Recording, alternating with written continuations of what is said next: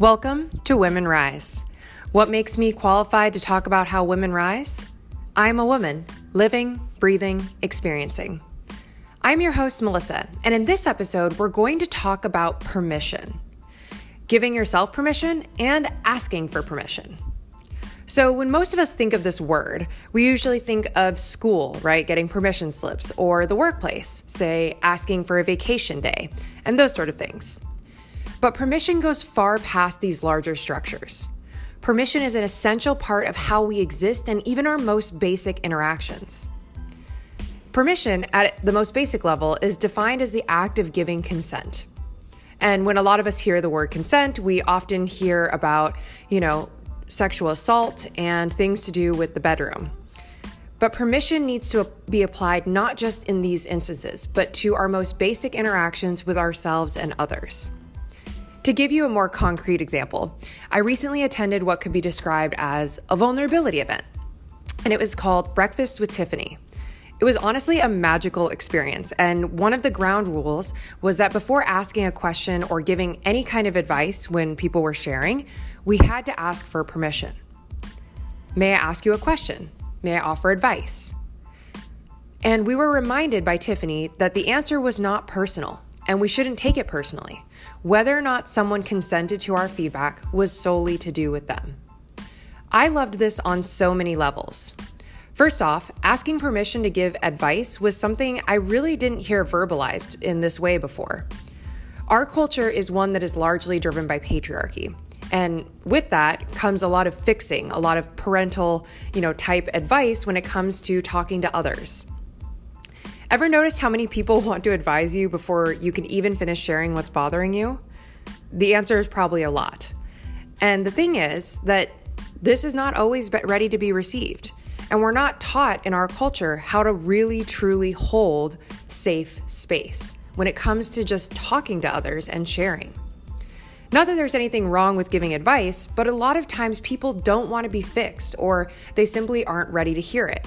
And again, that has nothing to do with the person giving advice. It's simply a matter of where the person being vulnerable and sharing is at that time. So the act of asking for permission, even and especially with people we are closest to, not only builds trust, but it creates a safe container for vulnerability. The takeaway here is this: ask for permission before responding to someone who's sharing with you. It's honestly just 5 extra words, not even 2 breaths. All you need to do is begin by saying, "May I ask you a question?" That's 6 words. Or, "May I offer you some advice?" Also 6 words, so let's leave it at 6. And each of these phrases are short, easy to say. This pause and practicing this pause will strengthen your relationships and ensure that you are practicing good boundaries, because a lot of times I've found that those kind of boundaries really fall apart actually with our closest relationships. We get so comfortable just constantly responding to each other, offering advice, that we think that it's always welcome. And whether or not it's always welcome absolutely has nothing to do with us and solely to do with the person that XYZ event is happening to, or the problem that they are experiencing now.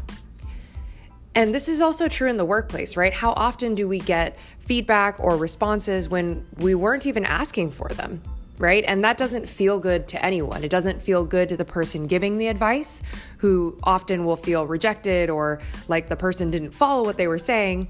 And it doesn't feel good to the person being advised because they're not really being heard. And often what we can do to help others is really just hold space. It's very unlikely that for the most part, that someone coming to you sharing a problem is seeking advice if they don't explicitly ask for it. And the way to mitigate this and to practice good behavior is just to ask for permission, right? Those 6 words. May I offer you some advice? May I ask you a question? It's very simple, and it might feel a little bit funny the first few times you do it, and the person you even say it to may be a little confused if they're used to just hearing you share advice immediately or asking them questions immediately. But this is where we can practice modeling behavior, right? So we don't need to walk around telling everybody, you should always ask for permission. That isn't always heard. And again, that would be giving advice without, asking for permission. So thinking about how we can model the kind of behavior that we would like someone to do to us. is just by practicing it. It's very simple. So now that's a pretty simplified fix for dealing with others, right? But permission isn't just for our external relationships, and permission is powerful for our relationship to ourselves too. And in fact, we should really begin here. Healing and cultivating a relationship with ourselves is always the beginning. Actively saying, I give you permission to do XYZ is a great start.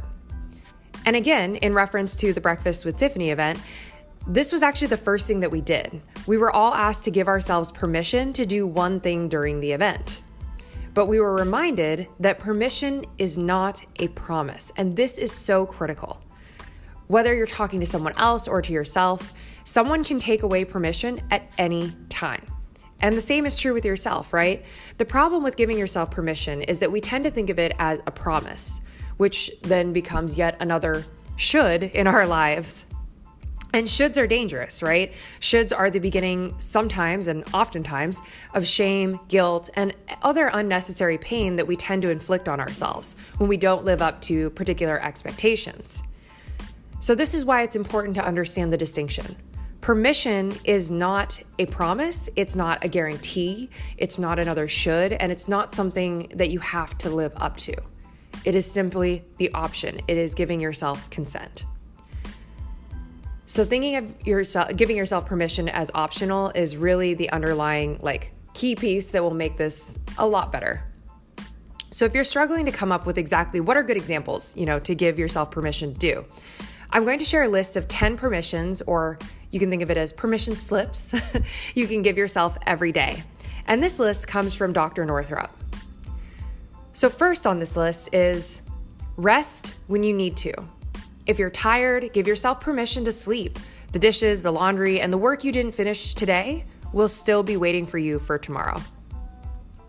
Number 2, feel joy every day. Give your permission to paint, sing, dance, play music if you so desire.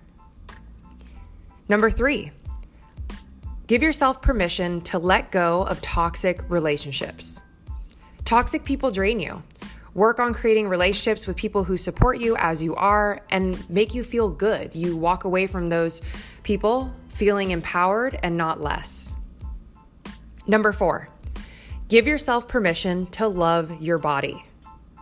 Stop comparing yourself to the airbrushed models in the media, dress the way you want, do your hair the way you will like it, and if this is difficult, do mirror work and tell your body how much you love it. Number 5, give yourself permission to trust your intuition. Step out of your comfort zone and go for whatever feels right. Maybe it's a new career path, a new health fitness program, or simply speaking up when you feel the need. Number 6, give yourself permission to simplify your life. Focus on what truly matters to you. Don't let yourself get drained and derailed by drama. Number 7, give yourself permission to forgive yourself. Forgiveness is a process. Find time every day to practice forgiveness. Number 8, give yourself permission to say yes or to say no.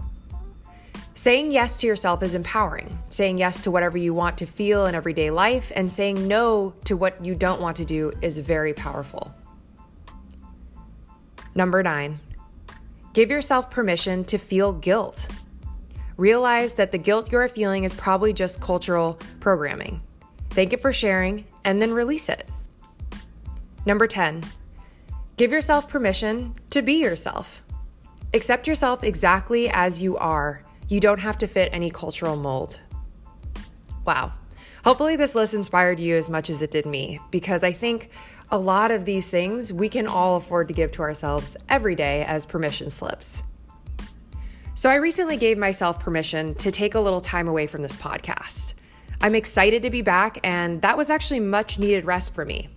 I believe only in sharing when I'm feeling inspired when it comes to the different topics that I cover.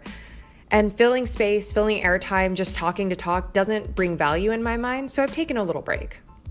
So thank you for understanding, and if there are topics that are top of mind for you that you'd like to hear discussed, always feel free to reach out to me on Instagram at missb.moves. So I'll leave you with this. What can you give yourself permission for today?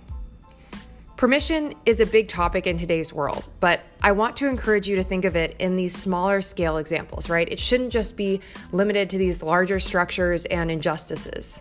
It needs to become part of the way we communicate every day with ourselves and others.